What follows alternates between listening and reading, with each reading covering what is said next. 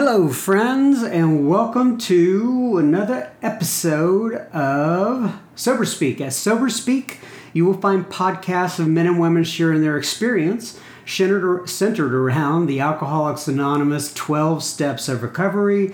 My name is John M. I am an alcoholic, and I will be the host of this episode. Consider this, Sober Speak, if you will, your meeting between meetings. We're not really out to replace meetings, but we can supplement meetings for when you can't get there. And I have my friend Gary C. here with me today, and I asked Gary to read something that's kind of special to him. He's picked something out of the big book, Alcoholics Anonymous, from what page is it from? 100. Page 100, and Gary's going to read this real quick. Okay, yeah, it's out of chapter 7, Working with Others. Both you and the new man must walk day by day in the path of spiritual progress.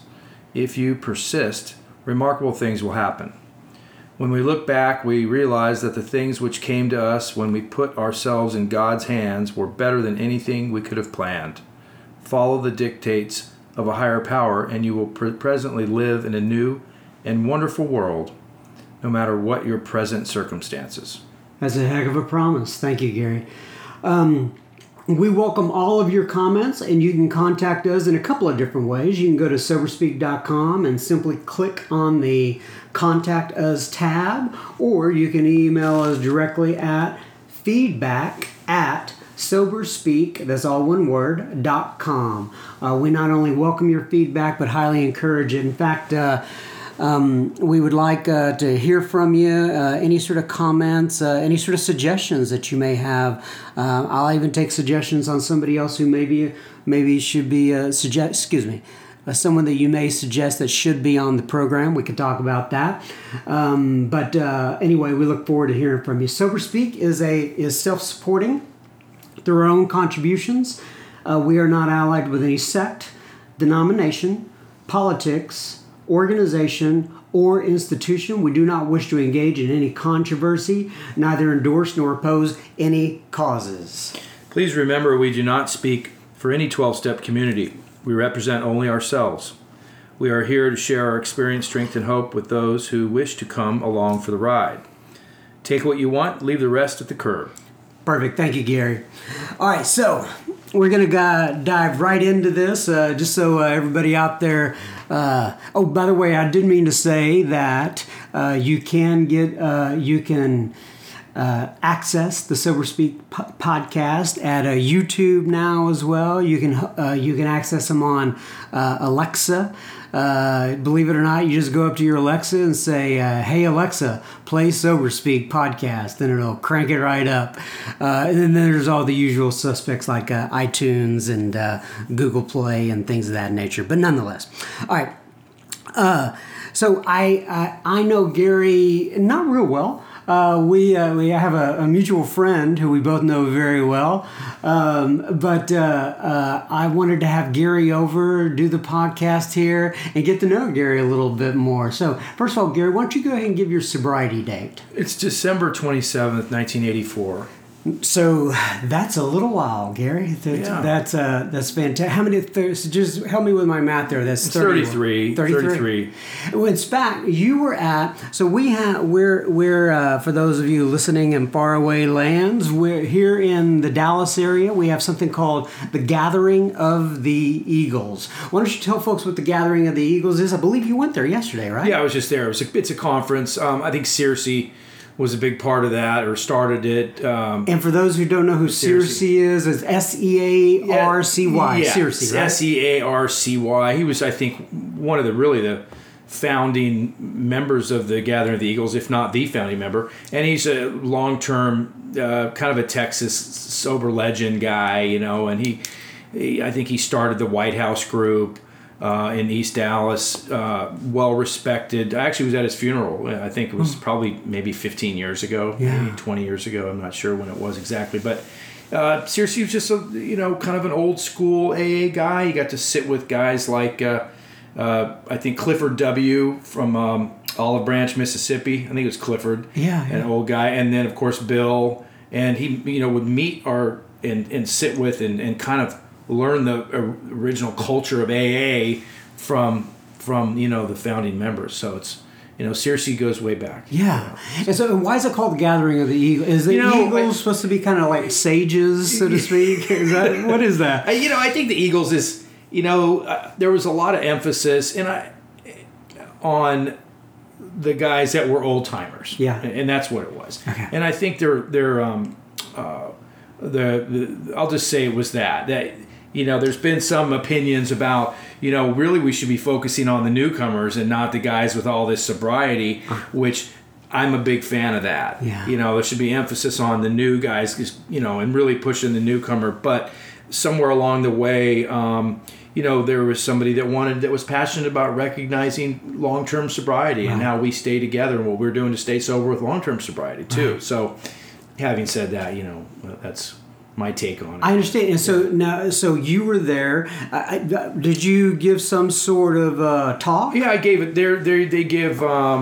They have 0 to 10 years, but people that can share 10 to 20, and then 20 to 30, and then 30 to 50 year. People that are sober that long to share. So you're like a newcomer on that end. Yeah, exactly. Because I only have 33 years. And there's guys with 40, 45, even a guy with 49 years.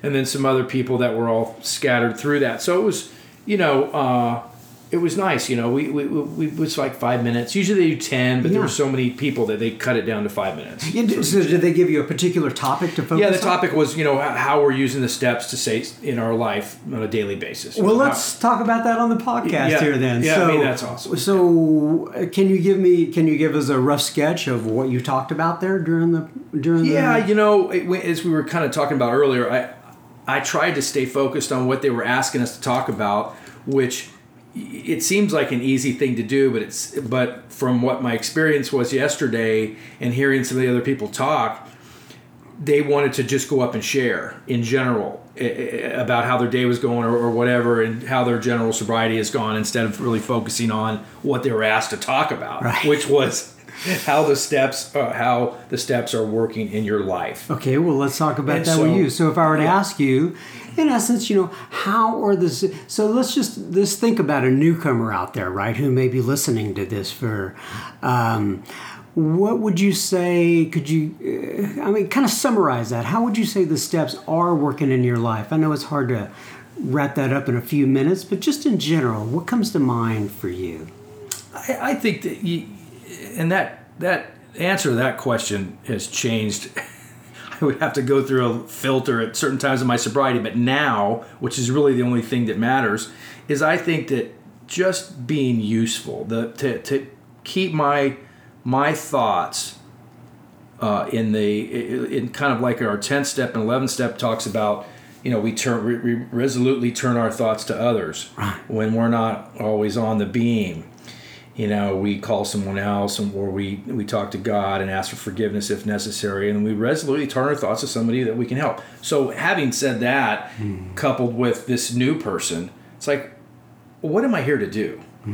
So I was given this gift of the obsession being removed when I was on December 27th. I got on my knees and I said, God, if you're there, please help me. Many people have done that. I haven't had the obsession to drink since then. Now, that was a gift to me. Yeah. I feel. So what am I going to do with that gift? So that gift has been to be available, to be helpful, to be there for the newcomer. And that's not always convenient, and it's not always exciting, not always fun. Yeah. So it's interesting yesterday, that being the topic of what does the steps look like in my life, I had to reflect on what my day looked like, just that day, which was yesterday. And the first thing I did, other than my usual morning stuff, I said some prayers and I meditated for a few minutes. I went and met a new guy who's got about 45 days at the IHOP in Terrell. And we sat down and talked about where he was at with steps 2 and 3. And we read some things, and of course we had our books at the table, and people were walking by, and the books they're not extremely anonymous, even though they say anonymous on there. But so we were, that's what it's all about. I think I seem to be the most at peace and the most comfortable with myself when I'm working with somebody new, right? And I'm certainly not an expert or do it more than most people by any means. But I pray to continue to be willing to help others. Right. That makes sense. Yeah. So I want to touch on this a little bit. I know that I want to kind of go back in your history now. Right now we were talking about yesterday, and I want to go way back here now, right? Yeah. To where I believe you were an entertainer of sorts back in the day. Yeah, I started in the nightclub scene back in the the early 80s. Actually 79, 80. I was still in high school. I had a fake ID, Southern California, and I started doing 50s impersonations, mainly Jerry Lee Lewis. Well, wait, okay, so you were doing a Jerry Lee Lewis impersonation in 1980 and 19. Now you were what, 18 years old? I was 18. Okay. I had a fake ID at 17, so I was 18 when I started doing that. Yeah, and I'm sitting here looking at you now. You have a resemblance to Jerry Lee Lewis. I hope it was a younger one. Yeah, yes. It wasn't the 80-year-old version, right? No, not at all. I'm just, even the way you cut your hair a little bit and right. stuff. So. Yeah. So how do you get in that business, being a Jerry Lee Lewis impersonator? I started listening to music, and I love the music, and this, of course, Sun Records, the history of Elvis and Carl Perkins and Johnny Cash and Roy Orbison and Jerry Lee Lewis. Those guys were like my musical heroes. So I had another guy that really had kind of the same interests, and we started kind of auditioning, and we'd go to nightclubs, and I was trying to be an actor too, so I had an agent. And so, but to fill in the gaps at night, to make some money, I'd go enter talent contests, dance contests, impersonation contests, and I landed a permanent gig every weekend on Friday and Saturday night at a place called The Hop. The Hop? Actually, The Hop was the second place. The Happy Days. I know. Falls right in with the show and also the 50s scene. But I was working for this guy named Jack Wade at a place called Happy Days. And every Saturday night, Wolfman Jack would come in there. Really? The famous DJ. Wolfman Yeah, absolutely. Jack? Jack Wade had paid Wolfman Jack to come in and spin records for about 2 hours on a Saturday night. Was he famous at this point? Yeah. Wolfman Jack goes back to the 50s, so he was absolutely famous, and that was a big draw for the club. Yeah, because Wolfman Jack's going to be here. Yeah. So now there's a song about. There's a Wolfman song. I is started there really? to sing. Yeah. There's a. Oh, anyway, forgive me. Yeah, I'm not sure. He was a legend, great voice, of course, great radio personality for many, many years. And anyways, he would come in and he would actually introduce us on Saturday nights, which was fun. You were introduced by Wolfman Jack to do your Jerry Lee Lewis impersonation, and that was probably, I'm going to say, 1981. What were you called? Just Jerry. We were just Jerry Lee Lewis and Elvis. I did a duet with another guy. Okay, he would do Elvis, I do Jerry Lee Lewis. We would do hits like he would do Hound Dog and Blue Suede Shoes, and I would do Great Balls of Fire and Whole Lot of Shaking. Could you play the piano? No. Okay. I couldn't play. I mean, I took piano lessons. Did you fake like you were playing? We faked like we were playing pianos. What we did was we did a lot of dance incorporated. So we did 50s. I brought a girl out. I'd swing dance, and then I would lip sync, and we do this. And I'd act like I'm playing the piano. It was kind of a variety act. Okay. And incorporated with the lip syncing was part of that. So, anyways, we did that. And at the time, relating that to my drinking is that I had a free drink tab. Oh, so I was able to drink for free, and they paid us $100. I remember that. And 18 was the age back then, right? Yeah, I don't remember. I want to say it was 21 in California. Okay. That was in California. Okay, so right. I think it was 21. But you'd still get free drinks. They weren't checking it. Well, they thought I was 21. Ah. Yeah, they were paying me cash. It was Okay, right. And then I went from there. I went to another place called The Hop, which was owned by the Righteous Brothers. Really? Yeah, the Righteous Brothers. Bill Medley opened up a place in Fountain Valley, California. It's basically Huntington Beach, called The Hop. When Bobby Hatfield was still alive, the other half of the Righteous Brothers, he was there, and they would come in, and people would come from all over to go to this place, and it was people that were my parents' age. Yeah. So at the time, I'm 20, 19, 18, 21, around there, and there's people coming in there that are 40, 45, they're my parents' age, because they went to high school in the 50s, and 60s, and so they related to it. Right. So they paid us. That led to a Dick Clark. Well, you must have been very. I mean, you can't get into these shows and be introduced by the Wolfman and all that sort of stuff on a consistent basis if you're not really good at what you're doing. So apparently, you guys were fairly talented. Yeah, we were. I mean, I thought we were. It's hard to say. Yeah, I'm really talented. How do you say that? But I thought I was, and we were, and of course, the Righteous Brothers show led to.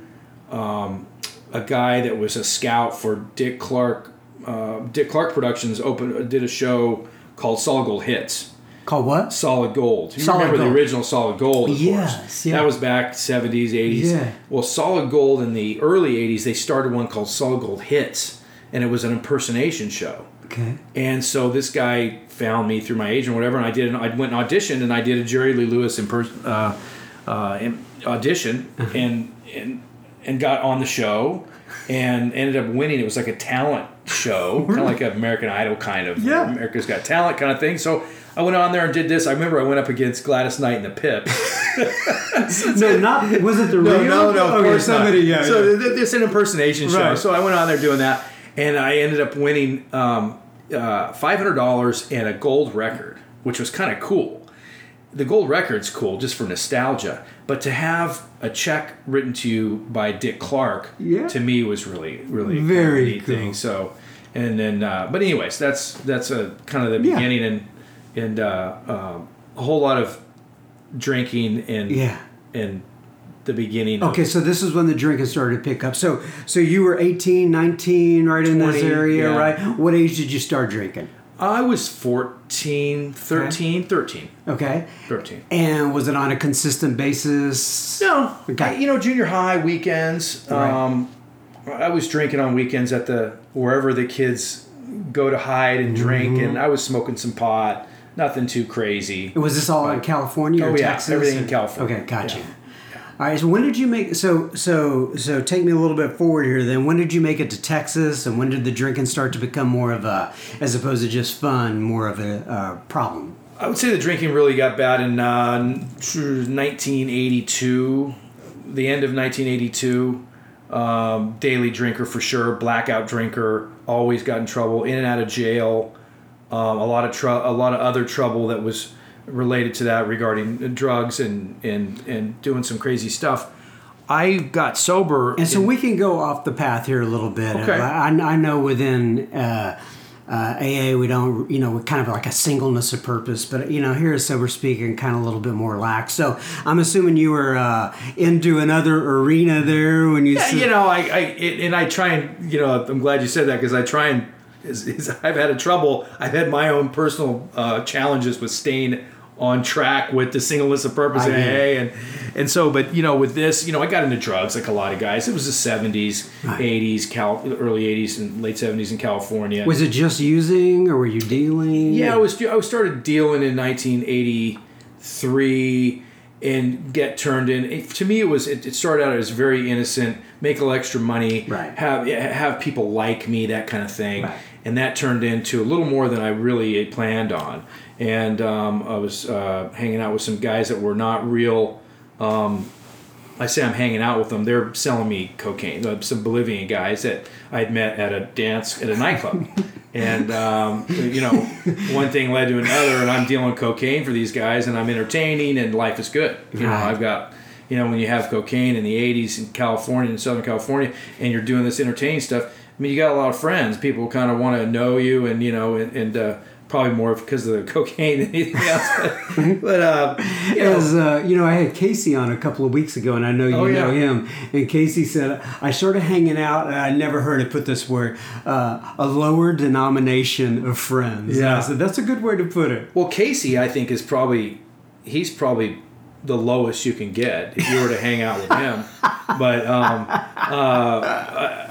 this will give me reason for him to listen to this talk. Yes, that's just right. To dog him out. We'll tell him his name is referenced. Casey's reference. I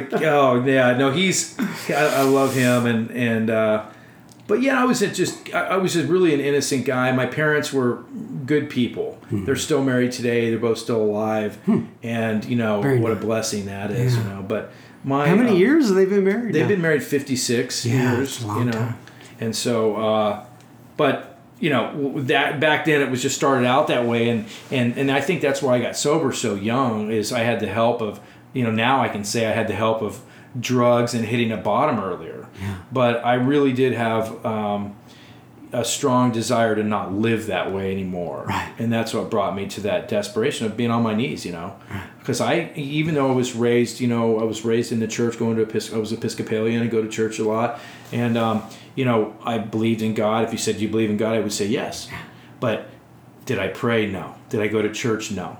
In these later years of drugs. So did you have any sort of conception of God coming into the program? Were you neutral? Did you have some sort of angst you had to work over, or what? I didn't. There's a reference in our book that talks about it's almost better to have no God, I'm paraphrasing, than to have a God that you are uncomfortable with or kind of an angst with, And I didn't have that. I definitely was not an agnostic, but I definitely did not have a relationship with God. Right. But, So you were kind of in a neutral place. Yeah, neutral would be great. Good way to put it, yeah. Okay, so you got here. Did you go to high school in the Dallas area? No. I got sober in California, and I was sober there for 10 years before I moved here. Gotcha. So in 1995, I'd met my ex-wife. I've been away from her for a while now, 11, 12 years. We met in California in 1994. She got pregnant in 95.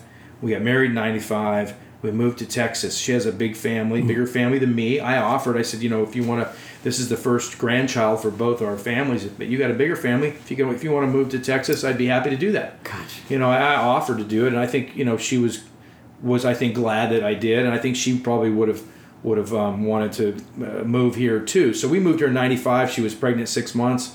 We had the baby, our first daughter at Presby in Dallas. Yeah. And that's where my daughter was born. Yeah. So that's how you got here to Texas. Yeah. And so that was talk to me then about kind of coming into your first meeting, how you made that launch from non-sobriety to sobriety. Did it stick the first time? Were you in and out? Talk to me about that. Yeah, I think I went during the early '84. My mother took me to some therapy. And she took me to, I had some light shock treatment at the time. And so that's very interesting. So let me talk about that a little bit. Shock treatment. So it probably was not like we see from the 1950s films where they go in and it looks like they had a lobotomy coming out, correct? Yeah. All right. Are you implying that you see something about me right now? No, not at all. That's what I mean, because you're not like that at all. I know.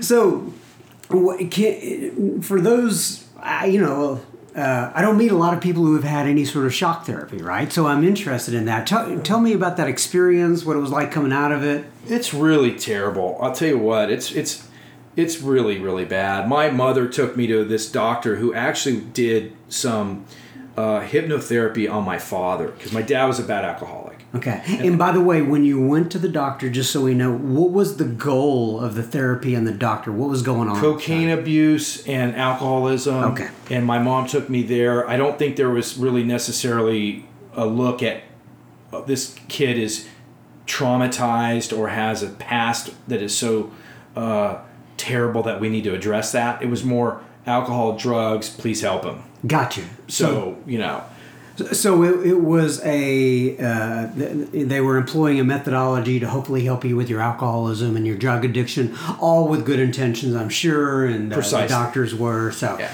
But so go through the experience, though.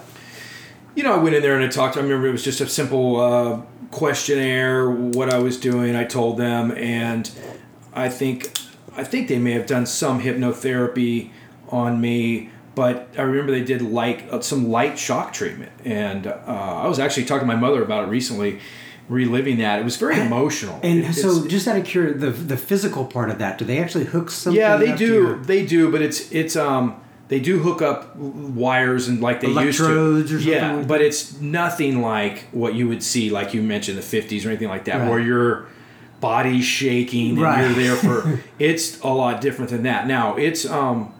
I remember it was emotional. I mean, I started crying. Oh, really? I really was. It just never seemed right at all. Okay. Nothing about shock treatment at the time that it was happening or before or after seemed right at all. Okay. It never seemed right. It was a mistake. And you don't hear about it. Nobody's doing that now. Nobody's doing shock treatment. Right. Yeah. Oh, okay. So, but it did cause an emotional wave within you. It did touch into your soul somehow there, or your. Yeah, I think don't it wanna was say more. your soul, but It was. I think it was more. It was something. I think you're right. You absolutely did something because it brought up all these emotions, and it maybe the emotions that I couldn't really identify then, what I was feeling. Maybe it was that. Okay, I really do have a problem if I'm at the point of this happening. right. Shock treatment is terrible. Right. And it's really such an archaic it just like what is the goal? Like they're going to shock the alcoholism out of your body? Right, Well, like we this. both know that that's not Right. really going to happen. Well, so that was the goal. Did it help? I don't think that helped at all, personally. Okay. Now, I mean, did did I you stay quit? sober? That's what I mean. Did Not you after stay? that, no. Right. No. Okay. That didn't. So it didn't affect me to stay sober. Matter of fact, I remember thinking Made it worse. It did. I think I want to get away from this feeling as soon as possible. Okay. This isn't like a feeling of hope. Like the shock no. treatment is not set up to where you can go, oh my God, I feel closer to God. And now I know people love me. Oh, no. No, it was terrible. It was really. It was similar. So it dredged up feelings that you wanted to drown, and you went back to the alcohol. Please take me away from this. That shock treatment was terrible, really bad. And even as light as it was, it was emotional and terrible. My mom was really angry with the doctor, Really? and she never took me back there again. Yeah, because she could see you going downhill after. She could see that I was, it upset me. It didn't help. I wasn't going to open up and say, oh my God, please help me with my drugs and alcohol. It was like, get me out of here. Yeah. Take away the pain, which I know how to do that. Right. Alcohol and drugs. Okay. It's quick and easy. All right, so how long was that before you actually ended up getting into Alcoholics Anonymous? About a year. About a year? Okay, Yeah. so what happened? So take me through that year then. I went through I was in pretty bad shape. I'd losing weight because of the cocaine, always drinking, I'm really unhealthy. Went into my mother, mom and dad wouldn't let me come to their house. They wouldn't even let me there. You're a risk to the property. You're a risk to coming here. So, what do you mean a risk to the property? it was like you're going to steal stuff? Yeah, I could steal something, Right, or okay. people were after me, and I could have warrants, and it's endless on what kind of risk I could be at the house. So please don't come out. And so she actually saw me walking, and she had a plan. My mom was in Al-Anon before I got sober. Oh, really? Okay. And so this was in the summer of '84 during the Olympics in LA. Uh-huh. And Did she go there because of you, by the way, or was there other alcoholism around the family? Oh, no, my dad is an alcoholic. He's been sober, though, for a long time. Gotcha, okay. Grandpa died of alcoholism. Gotcha, okay. And my aunt and uncle. So your mom was there, and she recognized these signs when they started to come up in you. Oh, yeah, she knew him way before, yeah. And, and she just couldn't, she'd already bailed me out of jail many times, and a lot of things had happened up to that point in the summer of '84. And she had a little plan for me, but she found me somewhere. And I remember she picked me, opened the car, and I got in. She goes, we're going to take a little drive. And I said, oh, okay. I was like kind of glad, but not really. But I didn't have anywhere to really go at that time. Mm-hmm. And I'd already lost my car and lost a bunch of stuff. And so I was really desperate. I remember getting in the car, and she drove me to rehab, a place called Coast View Memorial. Residential treatment, like Betty Ford model, 30 days. At that time, it was people that were in there were usually in there for roughly the same thing. It was cocaine, alcohol. Yeah. 80s California, Yeah. And so I went in there. I was there for 30 days. I never really did anything. I wasn't on board with it at all. You just weren't ready. I wasn't ready as much as I was dying. Yeah. But I didn't have the desperation of a dying man, but I was dying, Did you think you were powerless over alcohol, or that you... No. Okay, No. Gotcha. No. So I got out of there, and they said, "Do everything." And you started talking about the Olympics a second ago. Did I get you off track? Was that what you were going to say? My mom was working on the Olympic committee, and she was busy with that. She took time to get me, find me, and take me to treatment. And looking back on what I put them through, and how it makes it easier to never complain if they ever ask for something. Yeah. I think back on those times and the things I put them through. And to fly, 5,000 miles to go visit them is no problem, Right. So she got me in there. And Did you say 5,000 miles? Yeah, they live in Hawaii, and I don't know, maybe I'm exaggerating. I don't know. No. I think it's probably 5,000 miles. I was doing math in my head to California, and I thought, well, wait a sec, I know. No, they're living in Hawaii. They've been in Hawaii since 2002 or 2003, so they've been there quite a while. I'm guessing I don't know, maybe it's not 5,000, but I think it's probably that's a long way away. I don't know how far. I know it's 8 hours. 8 hours from Dallas, so I don't know, it might be 4. Well, if they ever get to listen to this in Hawaii, aloha. Yeah, aloha. It's interesting. I want to tell you this. I see some stats from Sober Speak every once in a while, and I can tell you that there's only 9 states in the United States that this has not been listened to in, and Hawaii is one of them. So hopefully we can break that trend. You can send this to your parents. Yeah, definitely. That'll be good. We got to fill all the states up. Come on.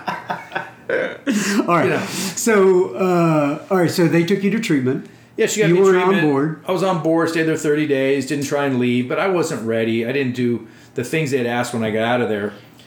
I will say that a guy named Miles Evans showed up. He had a couple years sober. He was a friend. My mother had a girlfriend, and it was her brother. And he was sober in the program. And he was doing what good members of Alcoholics Anonymous do.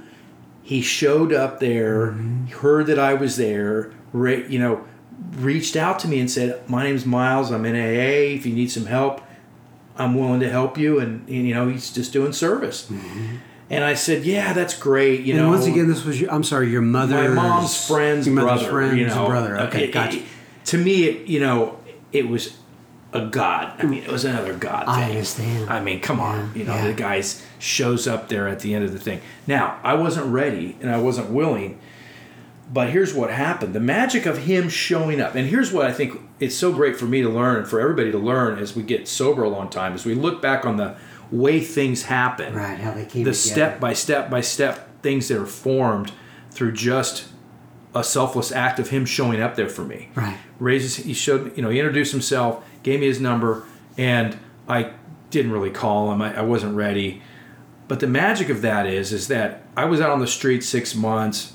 After that, I didn't get sober till later in December. From that summer until December, it was coming up with the end. And finally on December 27th, I said, "I'm done. God, if you're there, please help me." What helped me so much in the beginning, now I'm willing. God's removed the obsession. Mm-hmm. I called Miles. Mm-hmm. He was my guy. Right. I didn't know anyone else. Right. I said, "Miles, what do you want me to do? I'll do anything you want me to do." Right. And he said, "I'll pick you up," and done. He took me to a meeting. That's been it. That's the beginning, the end. He sponsored me for years, and he's still with us? Oh yeah, he's still sober. Still, I speak with him, a couple times a year. I visit him in Long Beach when I go to meetings. He's sober about 35, 36 years, and he's still doing the deal. But I think the value in that for people that are new is to think about when you're ready. I was able to kind of think back who can help me now. Mm-hmm. And that guy, he just planted that little seed. Mm-hmm. So knowing that he could help and he was willing to help, coupled with my willingness, and I had a thought that I've never done the program. Mm-hmm. I've been in rehab, and I'd gone to meetings before, but I'd never done the program. You got a $20,000 big book? Yeah. Actually 30, but it was 30, which is $1,000 a day. And so I think that the thought was a gift from God, and that thought was that I never worked the steps. I never worked the program. I'd been in AA a little bit. I'd gone to meetings. Mm-hmm. I went to rehab, and and it was a 12-step, based program. And really did the program, and that helped me to understand that they gave me hope. Yeah. So maybe I can do this, since I never really did it before, and I really never really applied myself. And that coupled with a guy that's sober, going to meetings, and just my sponsor, God, I'm good. Yeah. So, isn't it interesting how we all have like a story of how we made it into the program and the little bits and pieces that went together, and you can go back and, like you said, you can look back and see, wow, look at how that all came together. That is absolutely incredible. But in the time, you're just trying to keep the wolves at bay, so to speak. Yeah. And just try to stay sober a day at a time. So you went to the meeting, and you remember much about your first meeting? Anything particular? Oh yeah, stand no, out? it was a huge deal. I remember everything about it. We drove down to Newport Alano Club in Newport Beach, and it was a meeting, and it was a big meeting, and it was 60, 80 people. I don't remember exactly, but it was, it was just I was willing to go to any length. I was ready to take the steps, and I would have done anything you told me to do, but there was still this image, I still felt like I had to look good on some level. Yeah. And which is, to me, is one of the most hilarious things that we could have, because we're in AA. Right. How ironic. It's AA. How do you look good in AA? Right. Or CA or any. And it's like when you walk into the room and you see somebody who and you're all scared about it, and well, what are they doing here? Yeah, what are they? Yeah. It's like the same. So I went to that meeting, and I remember somehow I had some money on me, and I don't know where it came from, because I was pretty broke. But I remember they passed the basket, and I put a $50 bill in the basket, thinking that would. In 1983, I remember putting a 50. So I was broke, trust me. But somebody gave me some money they owed me, or something happened. I had this wad of cash on me. I remember putting a $50 bill in the basket. And the guy that I was sitting next to said he knew I was new. And he kind of saw, he was a wise guy, didn't really say much. And I remember he was sitting on the other side of my sponsor, and he said, you don't have to put that much in here. And that was kind of his humble way of saying, look, buddy, we don't need. It's not about the money. We don't need your. You're not going to impress anybody. You're not going to impress us. Cash, right? We got more money, and this is a club they have literally people would ride their yachts up. On one side, right? So we had homeless, and we had people with yachts, right? And everything in between. So anyways, that was my first meeting. I've been going since, and it's been a great ride, but. I had heard you tell a story once about being in a hotel, and so it made me kind of think about, the things that people struggle with, and, getting in here. And I believe you said something about being at gunpoint, if I'm not mistaken. And so can you go into that story a little bit? Because I thought that was very intriguing. Well, I was sober. Casey Walters held a gun to my head in a meeting. No, I'm kidding.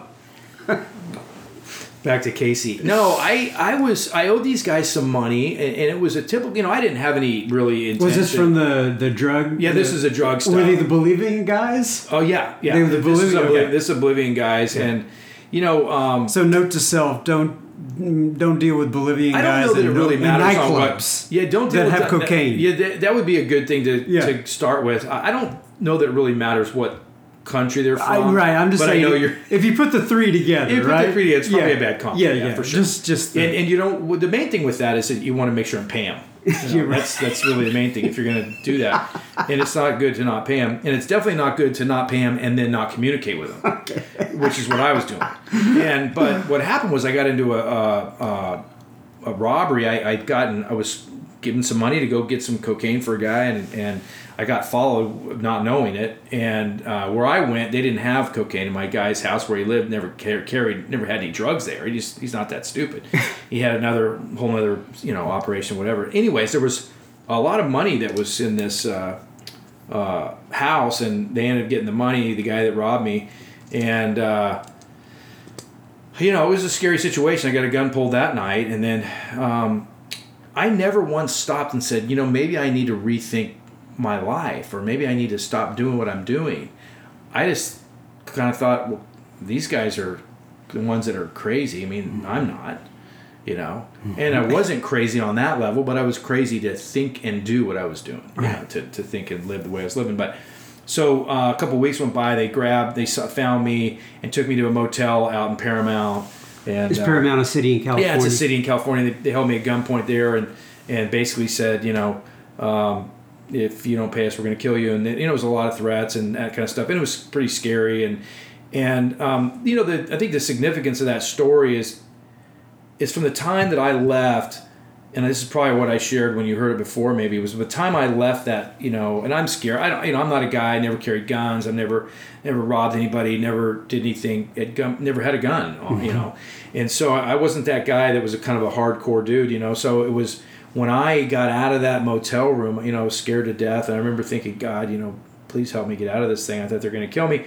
I walked over to the payphone, and from the time I had left, being in there for a couple days at gunpoint to a payphone, that 5 or 10 minutes, I had completely forgot about what had happened. Right. You know, we can't remember with sufficient force. That's correct.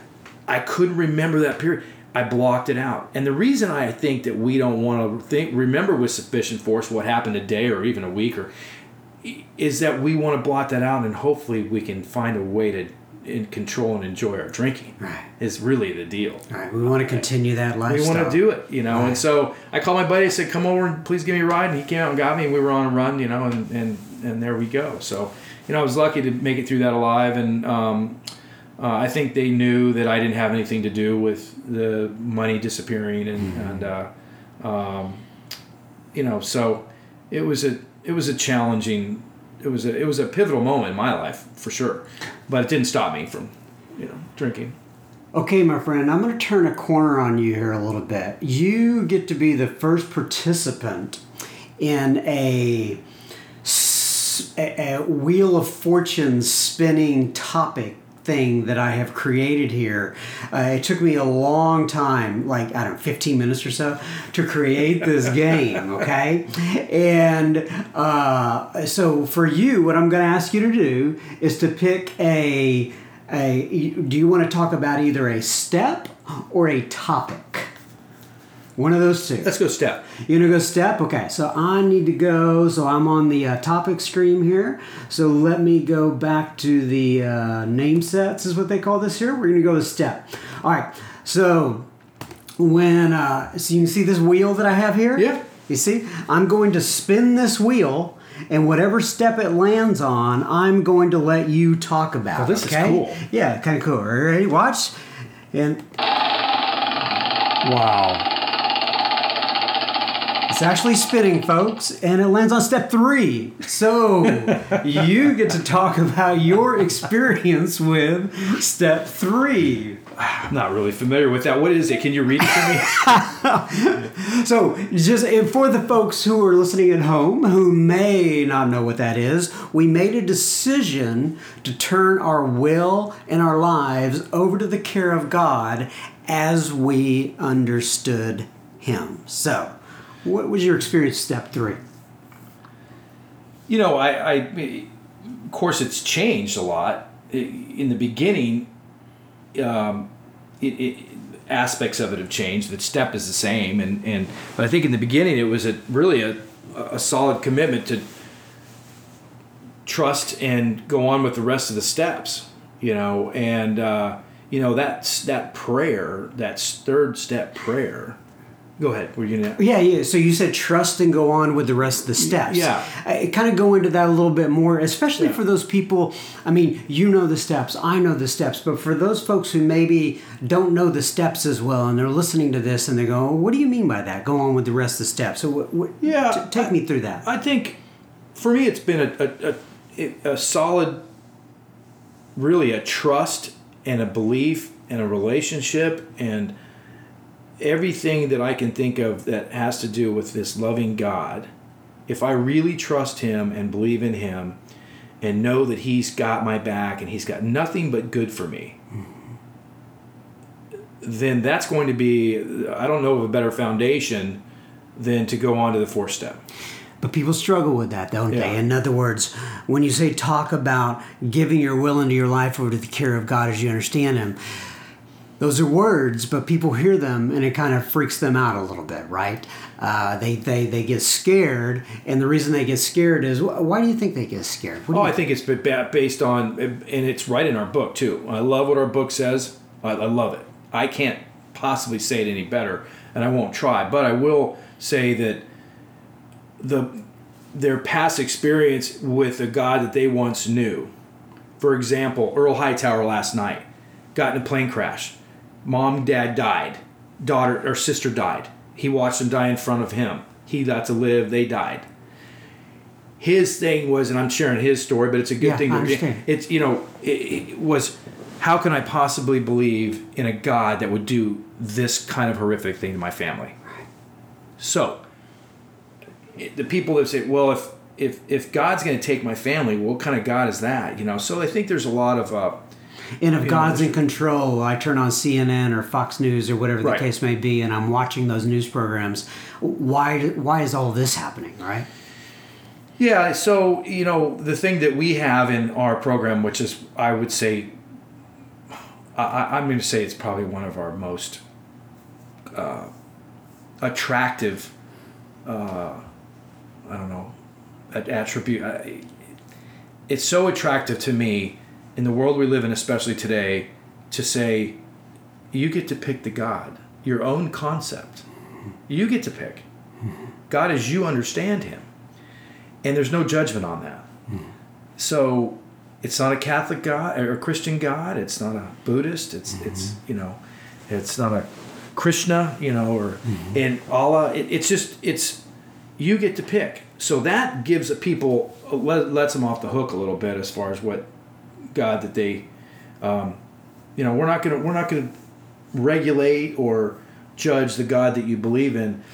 But I think, and I think another thing that we have is that no matter how small of a God that you might have, tiny, it's sufficient for a start, like our book says. Right. It's sufficient for a start. Whatever you think, if you're willing to believe that there's something, then that's sufficient. And I think we need to push more of that, or share more of that. Right. We really do.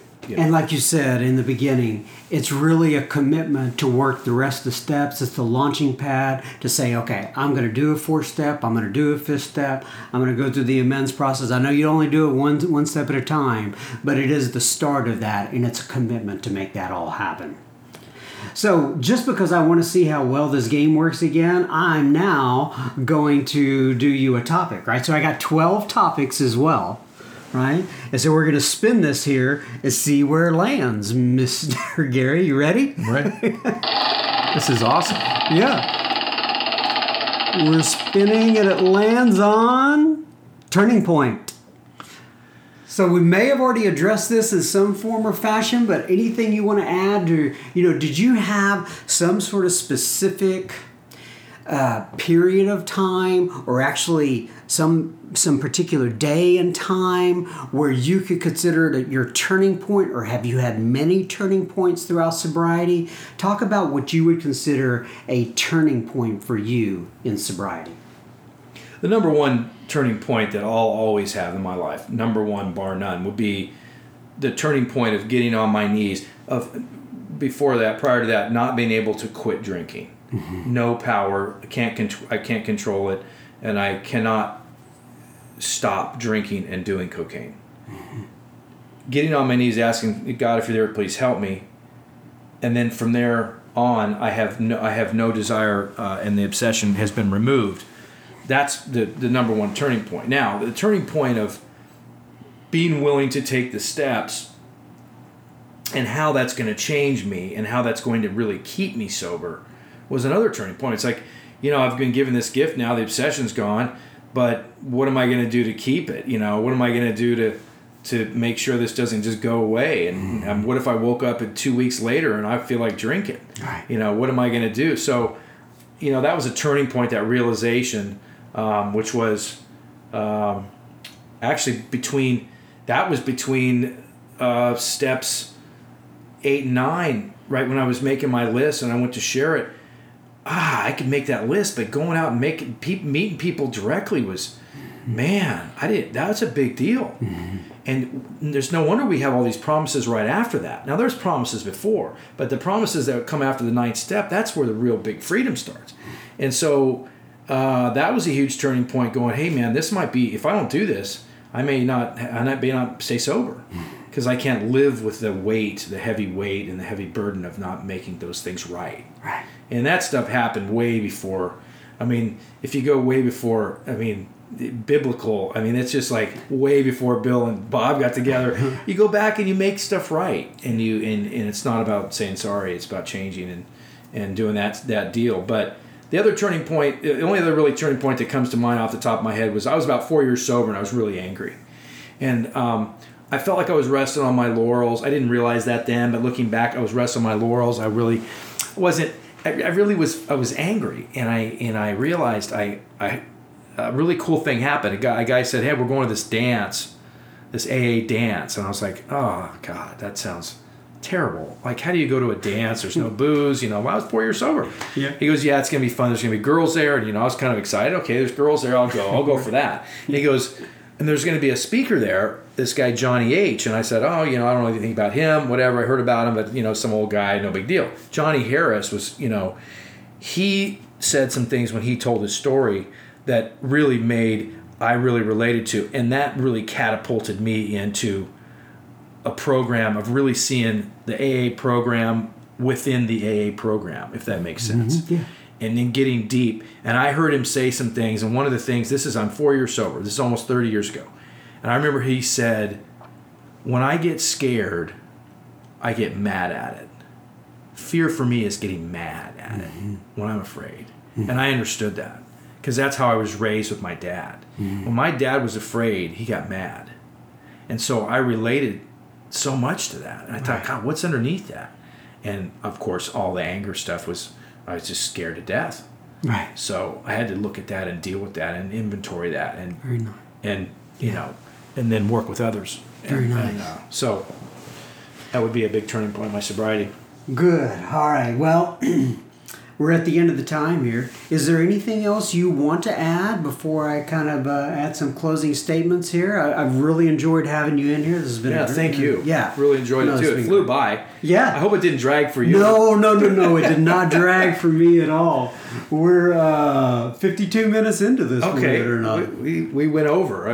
That's all right. Do I owe you anything for that? No, you owe me nothing. Thank you so much. You're welcome. Thanks for being here, Gary. All right, so we welcome your thoughts and feedback. Please contact us at feedback@soberspeak.com or just go right to the webpage, soberspeak.com, and click on the Contact Us page. We do, as I said in the beginning, want to make this a dialogue. If you have any suggestions, thoughts, ideas, topics you'd like me to cover, just make sure that you send those in. We invite you to share your experience, strength, and hope, and or provide suggestions or comments. I think I already said that. But anyway, thank you for your support in whatever form it comes, whether it's sharing the podcast with friends or just listening in as you are able. We realize we know only a little, and I'm going to read from you from page 164 on page 164 of the Big Book to close us out. Abandon yourself to God as you understand God, much like Gary was just talking about. Admit your faults to Him and to your fellows. Clear away the wreckage of your past. Give freely of what you find and join us. We shall be with you in the fellowship of the Spirit, and you will surely meet some of us as you trudge the road of happy destiny. May God bless you and keep you until then. Keep coming back. It works as you work it. Take care, friends.